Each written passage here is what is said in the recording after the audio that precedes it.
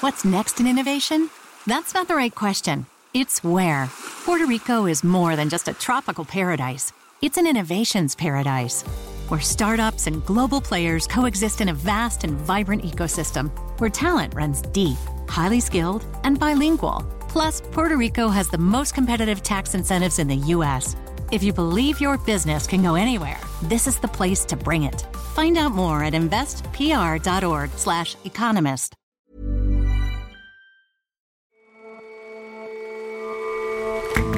Hello and welcome to The Intelligence from The Economist. In London, I'm Jason Palmer.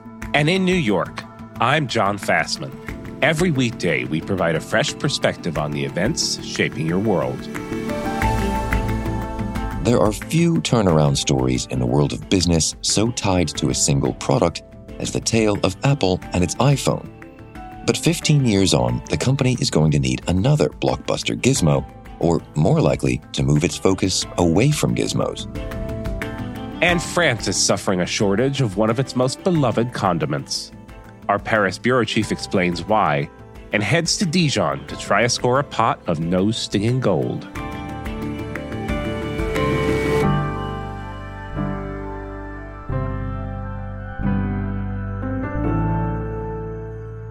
First up, though.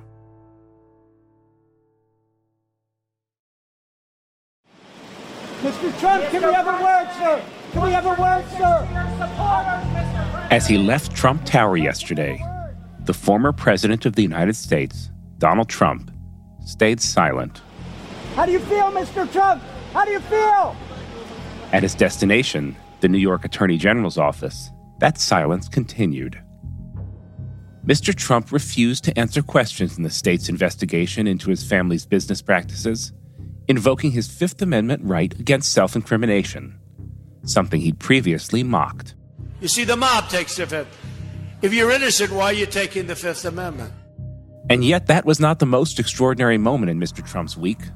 We have a breaking Fox News alert. The FBI has raided former President Trump's home in Mar-a-Lago.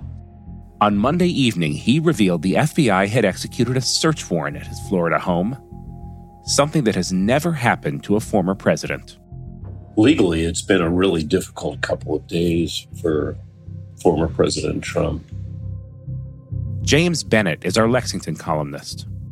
FBI agents searched his home, Mar-a-Lago in Florida, apparently looking for classified documents. The former president also lost on appeal in an effort to prevent a House committee from getting a hold of his tax records. And he took the fifth in yet another investigation, this one by the New York State Attorney General, into what might have been tax avoidance practices at his business. So it's been rough. It looks like he's on the ropes on several fronts, legally, but politically, it's been a pretty good couple days for Donald Trump. Well, we'll get into that paradox of the difference between legal and political outcomes in a bit, but let's start with Mar-a-Lago. What do we know about the raid so far? I really think we should emphasize how much we don't know about this raid. We know that it happened. It's been characterized largely by the president and his allies so far. The Justice Department isn't really saying anything about it. There's been a lot of reporting, anonymously sourced, that suggests this raid is about a search for classified documents that the president is said to possibly have taken with him from the White House. And it's a bit puzzling because presidents actually have tremendous power to declassify information. It's very hard to believe that the Justice Department wouldn't have taken this step without some grave concern about national security or criminality, just because the political stakes are so high for the country, but we really don't know. And we haven't seen even the warrant under which this search was executed, although my understanding it would be well within the president's own rights to release that warrant to the press. Now, James, you said that even though it's been a legally challenging few days, it's been good for him politically. Why is that? Well, I think this is, in a sense, empowering to Donald Trump. The day the raid was executed, the search was executed, was the second or third rare good day in a news cycle for President Joe Biden. The Democrats had racked up a number of surprising accomplishments legislatively in a row. And Donald Trump appeared to be fading. Various rivals were emerging to him for the Republican presidential nomination. And one effect of this action by the FBI has been really to consolidate Donald Trump's support once again. I mean, even his potential rivals for the nomination immediately rallied to defend him. Republican lawmakers rallied as well behind him. And once again, Donald Trump is at the white-hot center of the national debate, which is where he loves to be. And in all those ways, this action by the government, which does put Donald Trump in further legal jeopardy, has strengthened his hand politically. Well, let's talk about the legal jeopardy now. Is there a chance that were charges to be filed or were he to be convicted, that would bar him from running in the next election? I don't think so. It's never been tested. But, and again, I'm way out over my skis here, John, because we have no idea if he's even going to be indicted. We have no idea where this may be headed, but it does seem like there's a real chance it could be going in this direction. So I think it is well worth all of us stopping to consider what this could mean. The Constitution is quite clear about what the requirements are for serving as President of the United States, and it does not list having a criminal record as being disqualifying. So even if there were a legal attempt to bar someone who'd been indicted or even convicted from running for president, I think what we would see would be a lot of litigation, and a lot of legal experts think in the end that candidate would be able to run and, if elected, would be able to serve. All right, let's move on to discuss the other set of legal troubles that President Trump is facing. You mentioned that he took the Fifth in New York yesterday. Can you first explain what it means to take the Fifth, and then tell us about that case in which he did so? Well, invoking the Fifth Amendment to the Constitution is invoking the right that all Americans have against self-incrimination. And when somebody takes the Fifth, people tend to leap to the conclusion that that is, if not evidence, at least a strong implication that they know they've done something wrong. And that's unfair and wrong. We shouldn't infer that. We don't know why he took the Fifth. And that case is a civil case, not a criminal case.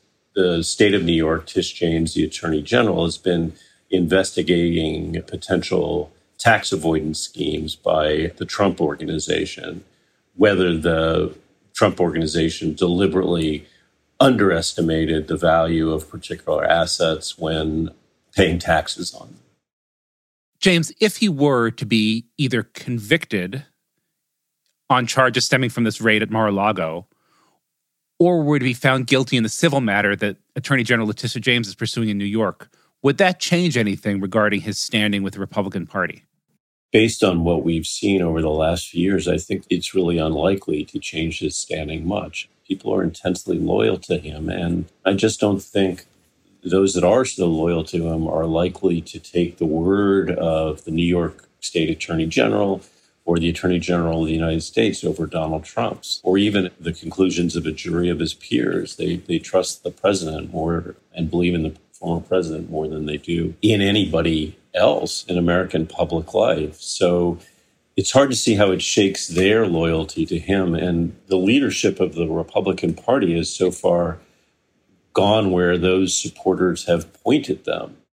So then ultimately, where does that leave the country? I mean, if there's evidence of wrongdoing and authorities don't pursue it, then he potentially gets away with crimes. If there's evidence of wrongdoing and authorities do pursue it, it redounds to his political advantage. What should authorities do about that paradox? It's a paradox, but it's also just a terrible trap, John. It just feels like all of us are trapped by this sick dynamic that keeps the psychodrama of Donald Trump at the center of American public life, inescapably. We don't know what the decision-making process was behind executing this warrant, but it does feel as though the Justice Department was boxed in. It has to pursue the evidence where it leads. Nobody is above the law, as we constantly remind ourselves in the U.S. Nobody is at least supposed to be above the law. And it's, important for the sake of justice in America to vindicate that principle. But the act of doing that in this case arguably strengthens the very target of justice in this case. But setting aside whether Donald Trump might be guilty of anything simply intensifies the really terrible political polarization and anger in the country, and just sets up a collision between Donald Trump supporters and the institutions of American governance, like we witnessed, I'm afraid, on January 6th of 2021. All right, James, thanks so much for your time today. Thanks, John.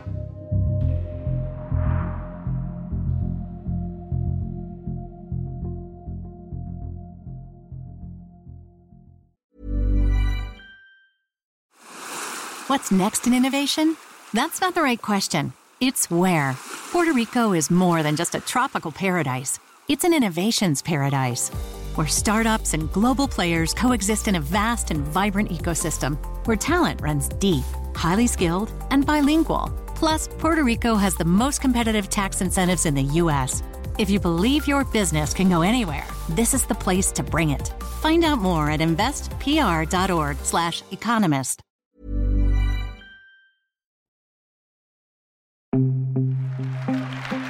Today, Apple is going to reinvent the phone. It's 15 years since Apple's then boss Steve Jobs introduced us to a small but powerful piece of technology. This is one device, and we are calling it iPhone. That one device put Apple's growth through the roof. It became the first company to be worth $1 trillion, and then the first to be worth $2 trillion, and then $3 trillion. The iPhone is still bringing in the cash.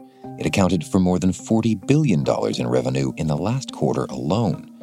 But what happens when at last everyone who's going to get an iPhone has one? As the worldwide smartphone market matures, the iPhone's dominant role in Apple's fortunes is diminishing. Tom Wainwright is The Economist's tech and media editor. At its peak, the iPhone made up 2/3 of Apple's revenue, but in the latest quarter, that contribution was just under half. So it seems if Apple wants to keep growing, it will have to look for new revenue streams beyond the iPhone. Well, let's wind back a bit. How did a company that started out as a computer company end up making that much of its money from phones in the first place? Well, for Apple's first 3 decades or so, it really was a computer company. It was called Apple Computer, and that's exactly what it made. It started off with its desktop computers. This is an Apple II, the original personal computer. You can use this Apple thousands of ways to be more productive. Apple, the personal computer. And later it got into laptops. It's not a notebook, it's a PowerBook. Hardly weighs anything. This lets me do it. PowerBook from Apple. But it was in 2006 that for the first time its Macintosh desktops and laptops were overtaken in terms of revenue by something else. iPod, 1,000 songs in your pocket. And then the next year the company launched the iPhone, and it dropped the word computer from its name entirely and became simply Apple. And over the next decade, the iPhone simply grew and grew until in 2015, iPhone sales amounted to $155 billion, which was 2/3 of all of Apple's revenue. But that number is still half, right? It's raking in the money. It's still selling these phones, still the world's most valuable company. So what's the problem? Oh, yeah. It's still a huge seller. It's still by far Apple's most important product, and it's certainly not going away. But worldwide smartphone sales really now have plateaued. We've had many years in which they've been zooming up every year as more and more corners of the world discover the smartphone. And that now has stopped. People predict that worldwide sales of smartphones are going to be flat. Now, Apple can continue to grow its iPhone business. It needs to try and get more market share of that market. But the kind of mega growth that we've seen in the past really is at an end. But Apple has this history of coming up with path-breaking products like the iPod, like the iPhone. Why not just find another market-breaking gizmo? Oh, they're doing that too. If you look at some of the stuff they've been doing in recent years, they've come up with the Apple Watch, which has become the leading smartwatch. They've got these AirPods, which are the smart headphones. Next year, they're expected to launch the first AR glasses or headset. And that's a category that some people think could be huge. There's also speculation that they might be getting into cars. So they're making all these various bets, and they've got other things going on as well, like healthcare, all kinds of stuff. But all of these are fairly uncertain. And so at the same time that they're coming up with all these new gadgets, they've actually got another strategy underway as well, which is perhaps a bit more certain. Which is what? Well, we know Apple mostly as a hardware company, a maker of these amazing gadgets. But as well as making these products, increasingly it is selling people services. And the idea here is that they've got nearly 2 billion gadgets out there currently being used. This is iPhones, computers, AirPods, whatever. And they're now using those nearly 2 billion gadgets, not just as products to sell, but as points of sale in their own right. So in other words, if you own an iPhone or an Apple Watch or whatever, Apple now hopes that they can sell you stuff through that gadget. And this services business is increasingly important for Apple. Last year, it made up nearly 20% of all of Apple's revenue, which was about double the share that it had made up 7 years earlier. So this is a growing area for Apple, and it's a pretty sure bet compared with some of the riskier gadgets that it's got under development, which could be the next iPhone, but could very well not be. So what kind of services are we talking about here? This is more than just Apple iCloud, that kind of thing. Yeah, it is. I mean, some of them are services that Apple, in effect, sells to other companies. So the biggest chunk of the services revenue that Apple gets, we think, is probably from the App Store, where Apple takes a cut of every purchase. Apple also charges Google a lot of money to be the default search engine on the Safari browser in iOS. So those are the two biggest things. But then there are other things too. Apple's got quite a fast-growing advertising business. You know, now if you search for apps in the App Store, you'll see ads there, and Apple gets money for selling people that ad space. And then Apple has a range of kind of consumer services, subscription services that it's begun selling to people. So that's things like Apple TV Plus, Apple Fitness, Apple Arcade, Apple Music, all of that stuff. And it's launching more of these things all the time. So just last November, for instance, they launched a new subscription service called Apple Business Essentials, which is a kind of tech support and device management service for small companies. Back in June, they announced a buy now, pay later service. So it's a category that's growing all the time with these new examples. And at the beginning of the year, Apple said that altogether it had 860 million active paid subscriptions of one kind or another, which is nearly a quarter more than it had a year previously. And you suggested that Apple's play for the services market was somehow a more certain one. Yeah, I mean, only in the sense that these gadgets that it's developing, no one knows if they're going to be hits or flops. You know, augmented reality, some people think is going to be the next iPhone. Other people think it's a kind of expensive waste of time, and nobody knows that yet, right? Whereas this services revenue is recurring revenue. A lot of it's monthly subscriptions. So it's, relatively speaking, a sure thing. And that makes it very attractive to Apple as a complement to its hardware business, which I think will always remain the biggest part of Apple's business. But it's useful for Apple to be diversifying in this way. The services business is also incredibly profitable. So the margin on Apple's products, so things like iPhones and computers, last year was 35%, whereas the margin on its services business was 72%. So you're describing quite a fundamental shift here, not unlike the one that got computers out of Apple's name here. Do you see a similar thing, that we're heading towards a world where Apple is more of a services company? No, I don't think so. I mean, I think Apple's always going to be mainly a hardware company, but this is an important new line for it. And as the iPhone drops as a share of Apple's total revenue, it's services that is growing its share more quickly than any other category at the moment. And there are signs that Apple itself wants investors to think of it as being more of a services company than they have in the past. So it's disclosing more information about its estimated number of active devices, which is the kind of information that a subscription company might normally give out. And Tim Cook, the chief executive of Apple, recently said that integrating Apple's services with its hardware and software was at the center of their work and philosophy. So it's something that they're really mainlining on. And soon you may even be able to buy an iPhone on a subscription basis. It's said that Apple is working on a subscription plan for the iPhone where you'd pay monthly for regular updates and so on. So I think there's no doubt that consumers are going to carry on buying Apple's devices, but from now on, when they do so, they're not just getting a new gadget for themselves, they're getting a tiny little digital storefront for Apple. Tom, thanks very much for your time. Thank you.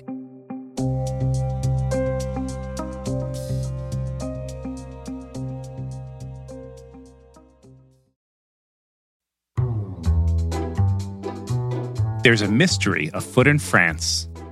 Where is all the Dijon mustard? It's becoming a hot commodity as many search high and low for a hit of the nose-tingling condiment. Well, since the spring in France, supermarkets have pretty much just been out of stock of Dijon mustard, which seemed very surprising, and it went on. And it seemed to me that the one place in France that ought to have stock and that might make an interesting place to visit to try and work out why was Dijon itself. Sophie Petter is The Economist's Paris bureau chief. I've just arrived in Dijon in the Burgundy region of France, and I am on a mission to try and find some Dijon mustard. So I went there thinking, this is the home of the brand of Dijon mustard that is world famous. It's got a history that goes back to 1634, when the craft of the moutardier, the guy who makes mustard, was first enshrined with rules and protection. Bonjour, monsieur. Est-ce que vous avez la moutarde de Dijon? No. And I went into the first shop, and the shopkeeper said, of course, there was none. And he pointed to the empty shelves and said that there had been a delivery that morning, but it had run out straight away. Bonjour, monsieur. Petite question. Est-ce que vous avez la moutarde? No. Vous en avez pas du tout? No. And at the next stop, exactly the same, nothing on the shelves at all. In fact, the shopkeeper there was very helpful. He did say that there was an alternative that he did have in stock, pointing to this sort of squeezable plastic yellow bottle of a sauce that is called French's, a mild American mustard, which doesn't have any of the kick of Dijon. And he said apologetically, it's not Dijon mustard, though, sorry. So where has all the mustard gone? Well, it turns out that to make Dijon mustard, you need the brown mustard seeds. These come from Canada, and France imports 80% of these seeds from that country. But last year, because of a very severe drought and climate change, Canada's own mustard producers struggled. And the mustard harvest last year was half what it is in a normal year.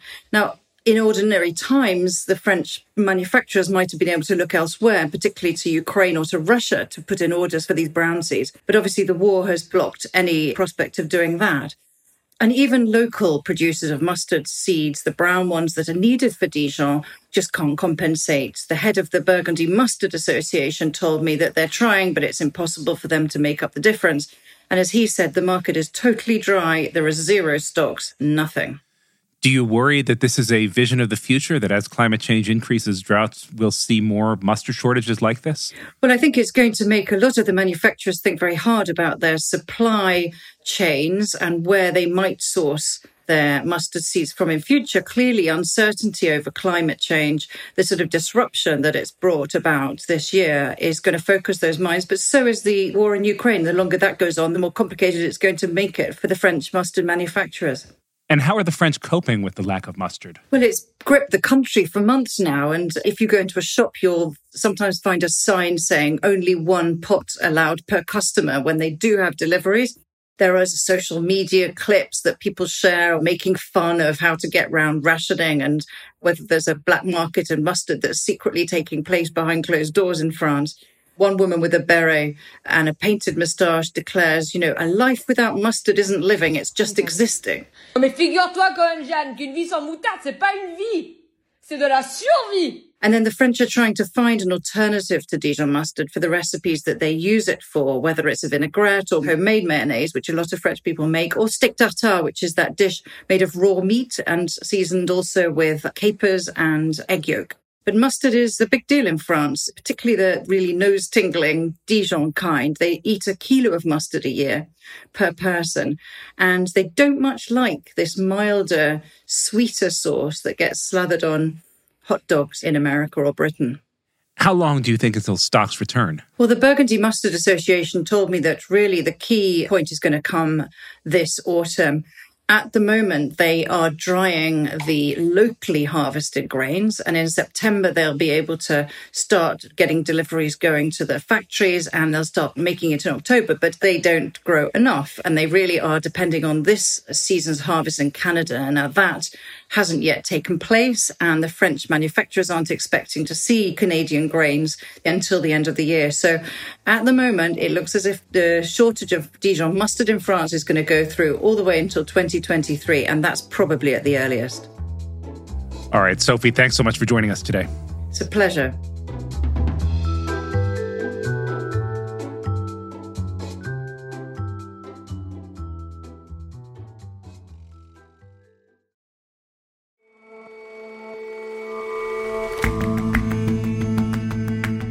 That's all for this episode of The Intelligence. Let us know what you think of the show. You can get in touch at podcasts@economist.com. And you can subscribe to The Economist at economist.com/intelligence offer. The link is in the show notes. We'll see you back here tomorrow.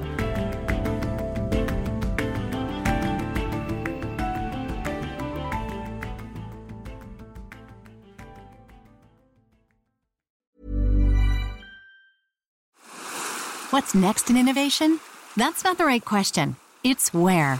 Puerto Rico is more than just a tropical paradise. It's an innovations paradise, where startups and global players coexist in a vast and vibrant ecosystem, where talent runs deep, highly skilled, and bilingual. Plus, Puerto Rico has the most competitive tax incentives in the U.S.